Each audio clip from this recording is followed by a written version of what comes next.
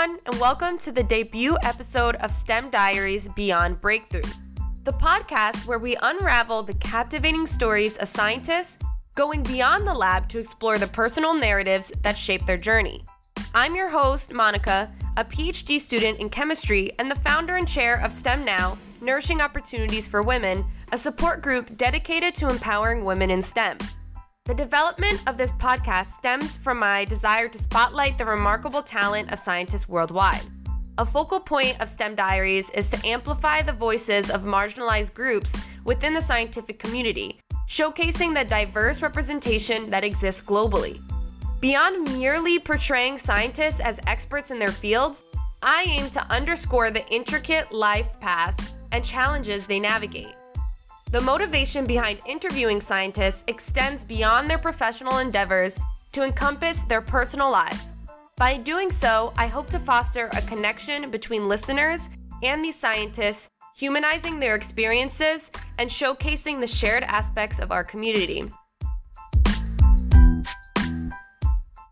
Join us as we embark on a fascinating conversation with Dr. Marlene Belfort, a trailblazer in biochemistry.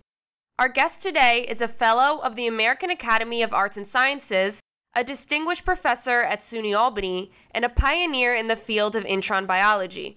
Dr. Belfort's groundbreaking work has not only earned her a place in the National Academy of Sciences, but has also inspired countless scientists. So welcome, Dr. Belfort. So thank you so much for inviting me to debut this series. This is very exciting, and I'm very proud of STEM Now and all the work that you've been doing, Monica, to promote the careers of young women and young men as well, actually, in the STEM field. So thanks for having me on. Yeah, thank you for that. We're excited to talk to you today. And your journey is also truly remarkable. And growing up as a daughter of German immigrants in apartheid South Africa, you've navigated unique challenges. How did your early life experiences influence your pursuit of science? And what lessons did you carry from those formative years into your career in biochemistry? Yeah, so I knew from an early age that I really loved math and science. And actually, I went to an all-girls school where math and science wasn't encouraged back in those days, where smart young women were taught language, and those not studying language studied like domestic science, it was called, which is home economics, right? So I really needed to find a way, and I did through hard work and tutoring. And it turns out that my tutor landed up being my husband, so that was very convenient. And I think that the education I got in South Africa was very foundational. It was the British system of education. There was a lot of rote learning, but also a lot of discipline required in the educational process. So that was all very helpful to me. And I really benefited a lot from that South African education. I also benefited by going to an all-girls school. So from K through 12, I was just surrounded by women, and that was very influential in my educational life. Yeah, your early experiences must have laid the foundation for your remarkable journey. And I'm also wondering, because you have very different experiences going into your undergraduate career, because you were one of the first undergraduate women to study microbiology at the University of Cape Town. So I'm wondering how that also shaped you and how you made the transition from an all-girls school to then being one of the only women in your undergrad. Yeah, so there were times when I was really oblivious to being one of the few women in the class and just did what I needed to do. But there were other times where it was really hammered into me that I was one of the few women. I had a TA, and he came up to me during a lab and said to me, "Hey, do you know women should be for maternity, not for chemistry?" And wow, I was dumbstruck. And I was a little nervous about what I was doing anyway, and this was just sort of crushing. And then fast forward probably 20 years after I had my PhD, I had 3 children. I got my first job. This was actually in Albany, New York, at the Wadsworth Center. And I saw a name on the office near mine that resembled the name of this TA. And sure enough, it was him. Oh, no.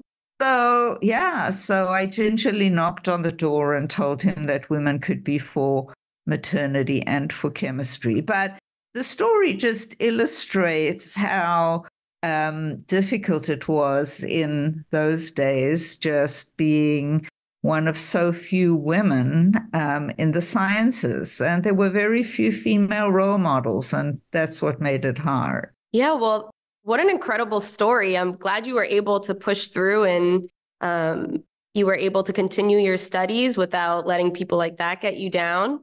And I'm also wondering, since you continued with your studies, even though all of those challenges, what led you to specialize in the study of introns, and how did your early research in E. coli and T4 phage set the stage for your groundbreaking work? Yeah, so when I was a graduate student at the University of California at Irvine, I chose to study microbial genetics because I was fascinated by the microbial world. And then really continued on during that PhD experience. I started to work on phage. And then for my postdoctoral work, which is at the Hebrew University in Jerusalem, I continued working on phage. And then when I started my own lab, that was what I knew. And the study of introns was actually a serendipitous discovery. We were studying nucleotide metabolizing enzymes encoded by phage. And the regulation of these enzymes seemed peculiar to us. And so we followed up on that and discovered that the reason that was peculiar is because there was an intron in one of these nucleotide metabolizing enzyme genes. And so this was in Albany, actually, at Wadsworth, with colleagues who contributed to the discovery, whereby they did the protein chemistry and I did the genetics. And we discovered an intron, which was the first intron in the prokaryotic world to be known. So to that point, one of the definitions of a prokaryote is, in addition to not having a nucleus, it doesn't have introns. And so we proved that that wasn't correct. And in fact, that phage can have introns. In addition to this one, we discovered several more in collaboration, actually, with Dr. David Shub, who was a professor in the biology department at UAlbany. And then once we made those discoveries, we found that these introns are catalytic RNAs, that they're mobile genetic elements. And so I invested a career in studying those. Well, that's truly remarkable. And you talked a lot about your significant insights into prokaryotic introns. Can you explain the importance of these discoveries and how they've contributed to our understanding of genetic processes and future work that has been done with it? Yes, well, as I mentioned, these are catalytic RNAs, as pointed out by the discoverers of catalytic RNAs. They were Tom Cech and Sidney Altman and Norman Pace. Their discovery really got to a conundrum, which was what came first? Nucleic acid that does the coding, or proteins that do the work, right? And so which is the primordial molecular, macromolecular molecule? And once catalytic RNA was discovered, it was, oh, wow, here's a molecule that can do both coding and molecular work. And so it really shone light onto RNA being the primordial nucleic acid, being the primordial molecule that could do it all. And then back to your question of, what fascinated us for so long, we discovered that in addition to being RNA catalysts, these introns could move from place to place on genomes. So they were also mobile genetic elements. So they could invade foreign sequences and so influence the evolution of those organisms in that way as well. So really important molecules from an evolutionary standpoint. Wow, that's really interesting. And unraveling the mysteries of genetic processes is truly fascinating. But shifting gears a bit, can you discuss your research on self-cleaving inteins and their potential applications in biotechnology and disease? Sure. So first of all, an intine is kind of the protein equivalent of these introns that we worked on. So the introns are called group 1 introns and group 2 introns. And as I mentioned, they're RNA catalysts, and they can splice, which means they can be removed.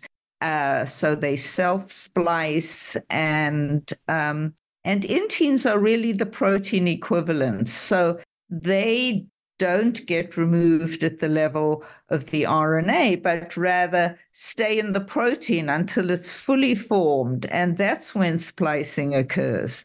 So they're the protein equivalents also from the point of view of being mobile genetic elements. So their DNA can crash into new places on genomes. And so again, they mirror what the group 1 and group 2 introns do.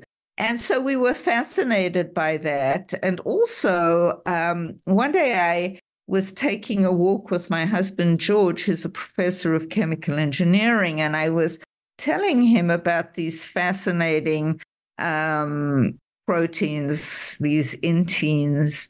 And he said, one could make use of those. Why don't we work together on that? And so that started a collaboration. He managed to get funding for us to work on inteins and their uses in biotechnology, which is a whole different field to one that I was accustomed to working in, but which turned out to be a very successful branch of what it is that we did. And was very interdisciplinary. So it was geneticists collaborating with chemical engineers, collaborating with physicists, eventually collaborating with the infectious disease specialists, because not only are inteins useful in biotechnology because they can make and break peptide bonds,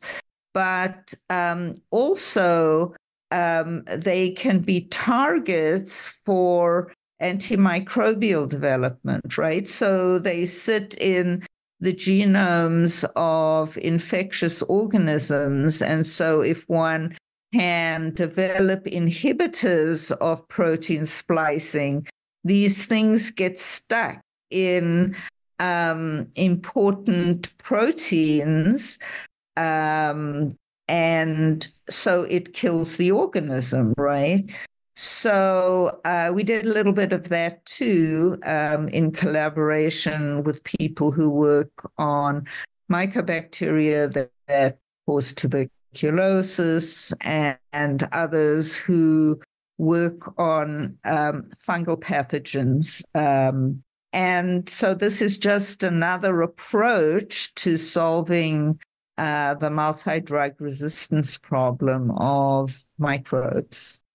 I think it's really great that you were able to do all of this work and have all of these different collaborators, even expressing some of the challenges you've had in your early stages of your career about people telling you that women are for having babies and not for doing any scientific work. So I'm wondering, how was it collaborating with your husband and all of these other people? Do you feel like even now at this stage in your career, were you able to be taken seriously? Yeah. So I, could have continued on a very linear path, and I'm sure the science would have been okay.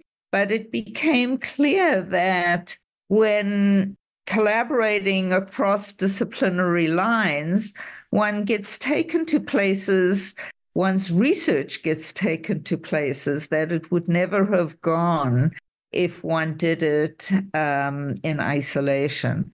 And also our disciplines are so specialized these days. I'm trained as a geneticist and a biochemist. I'm not trained in structural biology. I'm not trained, for example, in crystallography or in cryo-EM. These are all techniques that we used in the course of our work, and that could only have been possible through collaboration. And the more specialized our sciences become, I think the more important it is to cross disciplines. And I think one can only do that very effectively by collaborating with other specialists. Yeah, thank you for sharing. And I'm also wondering, because you've mentioned balancing scientific career and family, can you share insights into how you manage this balance, especially during times when both you and your husband pursued demanding careers? Yeah, so I'll say it was difficult, but extremely rewarding. So one of my guiding principles, as in science, to get as much help as possible. So while I was a postdoc, I forked over my entire salary to having the children taken care of. So one of them was born when I was in graduate school, and two others were born while I was a postdoc. And oh, wow. yeah, while we were in graduate school, we hired another graduate student to take care of our little boy. And then when I was a postdoc and my husband had his first faculty position, we hired a nanny. And as I said, that consumed all of my salary. But I knew I wanted to be a mom, and I knew I wanted to be a scientist. And in order to do both, I needed to get as much help as possible. And I've always relied on getting help. And so, for example, we just downsized our house. So, living in a place for 42 years and moving, I didn't know how to do that. So I hired an organizer, and she got me on track. She said, "Oh, you have boxes for giveaway and boxes to move to your apartment, and let's label them and let's move." And So I actually had to spend several hours with her so that she could do her job.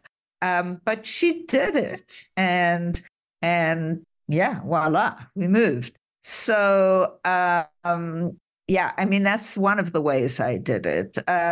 Another thing is I really took extreme delight in being a mom. As you know, science can sometimes be fraught with difficulties. And so I would come home from the lab after having had a paper rejected or a grant trashed, and I would hug my kids, and that would make me feel better. And sometimes they Oh, would my make me heart. crazy. And then I would say, sorry, I have to go to work. so I so bet. doing the two together, I think actually can be activities where one reinforces the other. So it requires a huge amount of work, but in retrospect, I don't know that I would have been nearly as good at the two jobs if I did them alone. Yeah, I think it's really great how you mention how much help you received and asked for, like hiring a nanny or hiring an organizer to show you what to do. Because I feel like, especially as women, we feel like we have to do it all and have Yeah. to have it all together. And we don't maybe want to Yeah. accept any help because we have a little bit too much pride and we want to show that we are able to do everything. But I think it's great that you can share no, if I want to be able to be a mom and a scientist, I need to hire a nanny or I need to do these things and accept help Yes, from people and also absolutely. reach out and ask for help Absolutely. and hire somebody. Yeah, I think that's really great. I can't even imagine being in grad school with two kids right now. Well, I think especially our generation is shifting less like waiting till we get a lot older to have yeah. children. So when you say you go home to hug your kids, we're all like, well, we go home to hug our cats and dogs and And, hang out and with that's them. fine too. I don't think there's any one perfect way to do it. The only thing I know is that if you want to do it and you want to be a parent, do it. It's really very gratifying. And and one other message I have for younger scientists, I know that there's a lot of guilt associated with leaving the kids to do a job that requires great intensity, right? And I thought, oh my goodness, I'm destroying these children, right? Feeling guilty and dragging them around the world from place to place. And I just had this feeling that I was totally screwing them up. And the very things that I thought were messing them up were the ones that were really good for them. So they're each other's best friends to this day. They're adults, they have their own children, but they're so used to taking care of each other because that's what they needed to do as children. And when they were moved from place to place, they needed to be each other's friends because everybody else was strange and foreign. So, I think as long as one gives them all the love they need, some benign neglect can actually be to advantage. And I wish I knew that then as clearly as I know it now. Yeah, I think there's no one way to raise your children. Like you don't have to do it in this traditional manner. And I feel especially as researchers or like someone who's a researcher and a mother like you were, may feel really guilty about working too much or having to do these things for your work and feel maybe guilty about like maybe not spending so much time with your children or having to move them around. But really, I'm sure it made them a lot more worldly and able to meet like diverse groups of people. And I think there are a lot of benefits to that as opposed to someone who doesn't do Yeah, that. yeah. As you say, there's no one right way, but certainly the kinds of sacrifices that one needs to make to have a high-powered career, or they can be good. rather than detrimental. And the other feeling that is pretty overwhelming is not spending enough time in the lab, right? So the other graduate students were always there 2 or 3 hours longer than I could be there.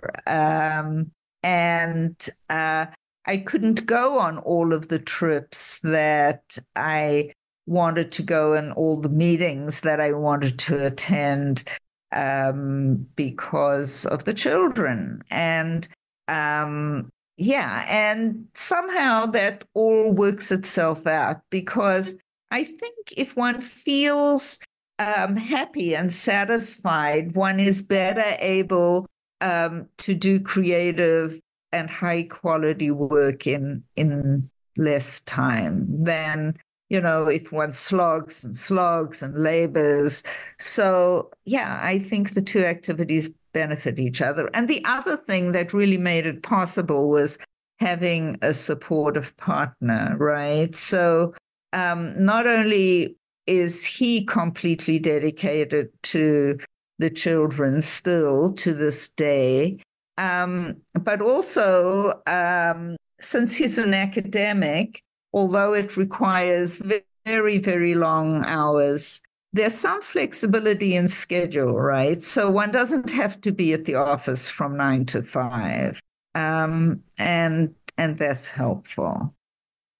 Yeah, definitely. That I think it's key to have a supportive partner to help you raise your children. I do. And I think it's also important to note that, yeah, you may have felt guilty about missing out on some things in the lab, but you knew you wanted to be a mother, you knew you wanted to be a scientist. And if you chose one or the other, like if you chose just science, you would have probably felt something missing in your life. But because you chose both, yes, you had to choose one or the other sometimes, but you allowed yourself to lead a fulfilling life and feel full. That's exactly. Right. And so being a mother, there you must have, you have this care in you. And I'm wondering how you approach mentorship in the field and what advice you may have for aspiring scientists, especially those from underrepresented backgrounds, like women like yourself. Yeah. So, I mean, I think you asked a really big and important question. There are actually several questions there. One relates to mentoring style, and the other one relates to embracing diverse populations. And I'll address those separately. I think the reason this question is so important is that raising children helps one be a better mentor. And mentoring well can help one understand one's children better. I'll give you an example.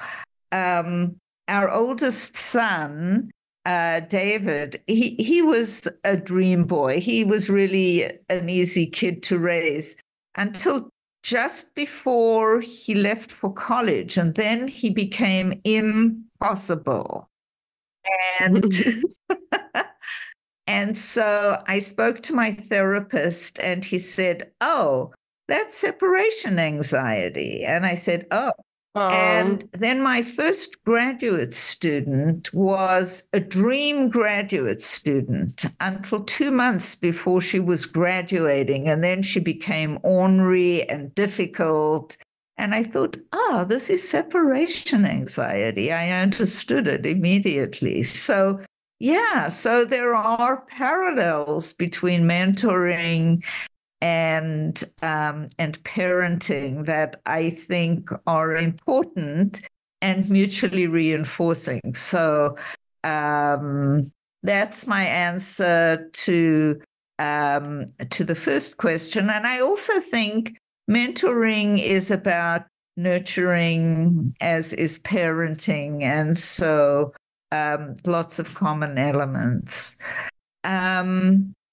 To the question of my interests in the diversity space. So I was raised in apartheid South Africa.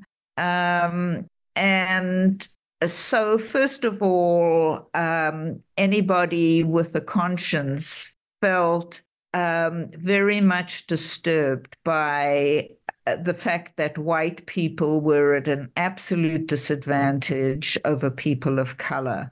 And so that was consciousness raising. Not only that, but my mother worked full time and I was taken care of by my grandmother and an African maid. Her name was Bessie. And I was as close to Bessie as I was to my grandmother. Really? So I really loved her and was plagued by the fact that I had opportunities that she would never have and that her children would never have. And so I really feel it's my duty and honor to make our academic space more welcoming to students of color and faculty of color. And actually, I've closed my lab recently. And this is what I want to be spending my time on because I think it's a really important and difficult problem. Yeah, I think it's really important that you mention this, especially you talk about growing up in apartheid in South Africa, but you can still see a lot of these underlying issues today where we live in the US. And I think it's great that you are trying to do something about it and advocate for those who may be underrepresented or marginalized. And your commitment to mentorship and diversity is truly commendable. And speaking of, it's evident in your advocacy efforts. So how do you believe the scientific community can continue to promote diversity, and what steps can individuals take to contribute to this goal? Yeah, so first of all, the efforts on campus to take care of undergraduates of color are spearheaded by Professor Rabi Musa, an African-American professor of chemistry. And so working with her and supporting her is the best way I know how to influence undergraduates. She's extraordinarily committed and talented and just succeeded in getting a Howard Hughes grant. In terms of graduate students, we collaborate in trying to make their educational process more welcoming, but also one of my thoughts goes to how do we get faculty of color so that the students really can relate to their teachers as respected people who look just like them. Exactly. And that's very difficult because every university is trying to hire people who are accomplished people of color, and the pipeline is just not sufficiently robust to support all the universities. So what do you mean by the pipeline isn't robust to? Well, there are few graduate students of color in STEM, and there are even so and that's the pipeline for faculty. So so that's what I mean, that the pipeline can't support the desire or the need to hire faculty of color. So we have very talented graduate students of color in your department and in ours, in biology. And so my suggestion is to develop a program that allows them to go and do postdoctoral work at some prestigious institution and then be attracted back to our university to apply for faculty positions. And I call the program GPS, for Graduate Pathway for Scholars. And again, I'm working with Rabi at the very beginning now, and with Kara Paga, another South African, to implement the GPS program, and then eventually to apply for federal funding to try to really create a sustainable program for the university for future years. That's really great. And you speak about a few things that I would like to emphasize. One, like all of the things that you do to increase diversity in the field and to amplify marginalized voices, but also that you encourage marginalized professors in the field to do the same thing, and then you follow behind them. And I think a lot of the time, there's many instances where people don't do that and they feel like it's just their ideas and what they think would work, but they don't listen to the actual people of color. Like, let's say how you described Dr. Musa and her Howard Hughes grant and the things that you're doing to help her. And I think that's the step in the right direction as well, is to make sure we amplify those voices and not just what we think would be best, because we might not know, we're not in their shoes. And I absolutely agree. And I think it's great to be able to collaborate with all different people to implement your GPS program. Yes, absolutely agree. So these are all valuable insights into fostering diversity in the scientific community. Looking ahead, as you reflect on your impactful career, how would you like to be remembered in the scientific community? And what legacy do you hope to leave for future generations of scientists? So I think I want to be known as a scientist of quality, an excellent mentor, a supportive colleague, and a good mom. Yeah. But I think those are all great ideas of how, like, what you want to leave for future generations and what you want your legacy to be known for. And what an incredible journey we've embarked on with you, Dr. Belfort. And I want to thank you for sharing your insights and stories. Thank you, Monica. And I appreciate you doing this kind of work. It's very gratifying to see young people who are going to be leaders in this space in the future. So thank you for having me on. And to our listeners, this is just the beginning. Subscribe to STEM Diaries Beyond Breakthroughs for more captivating conversations with scientists from diverse backgrounds. And also follow me on Instagram @SciChicaMonica for updates.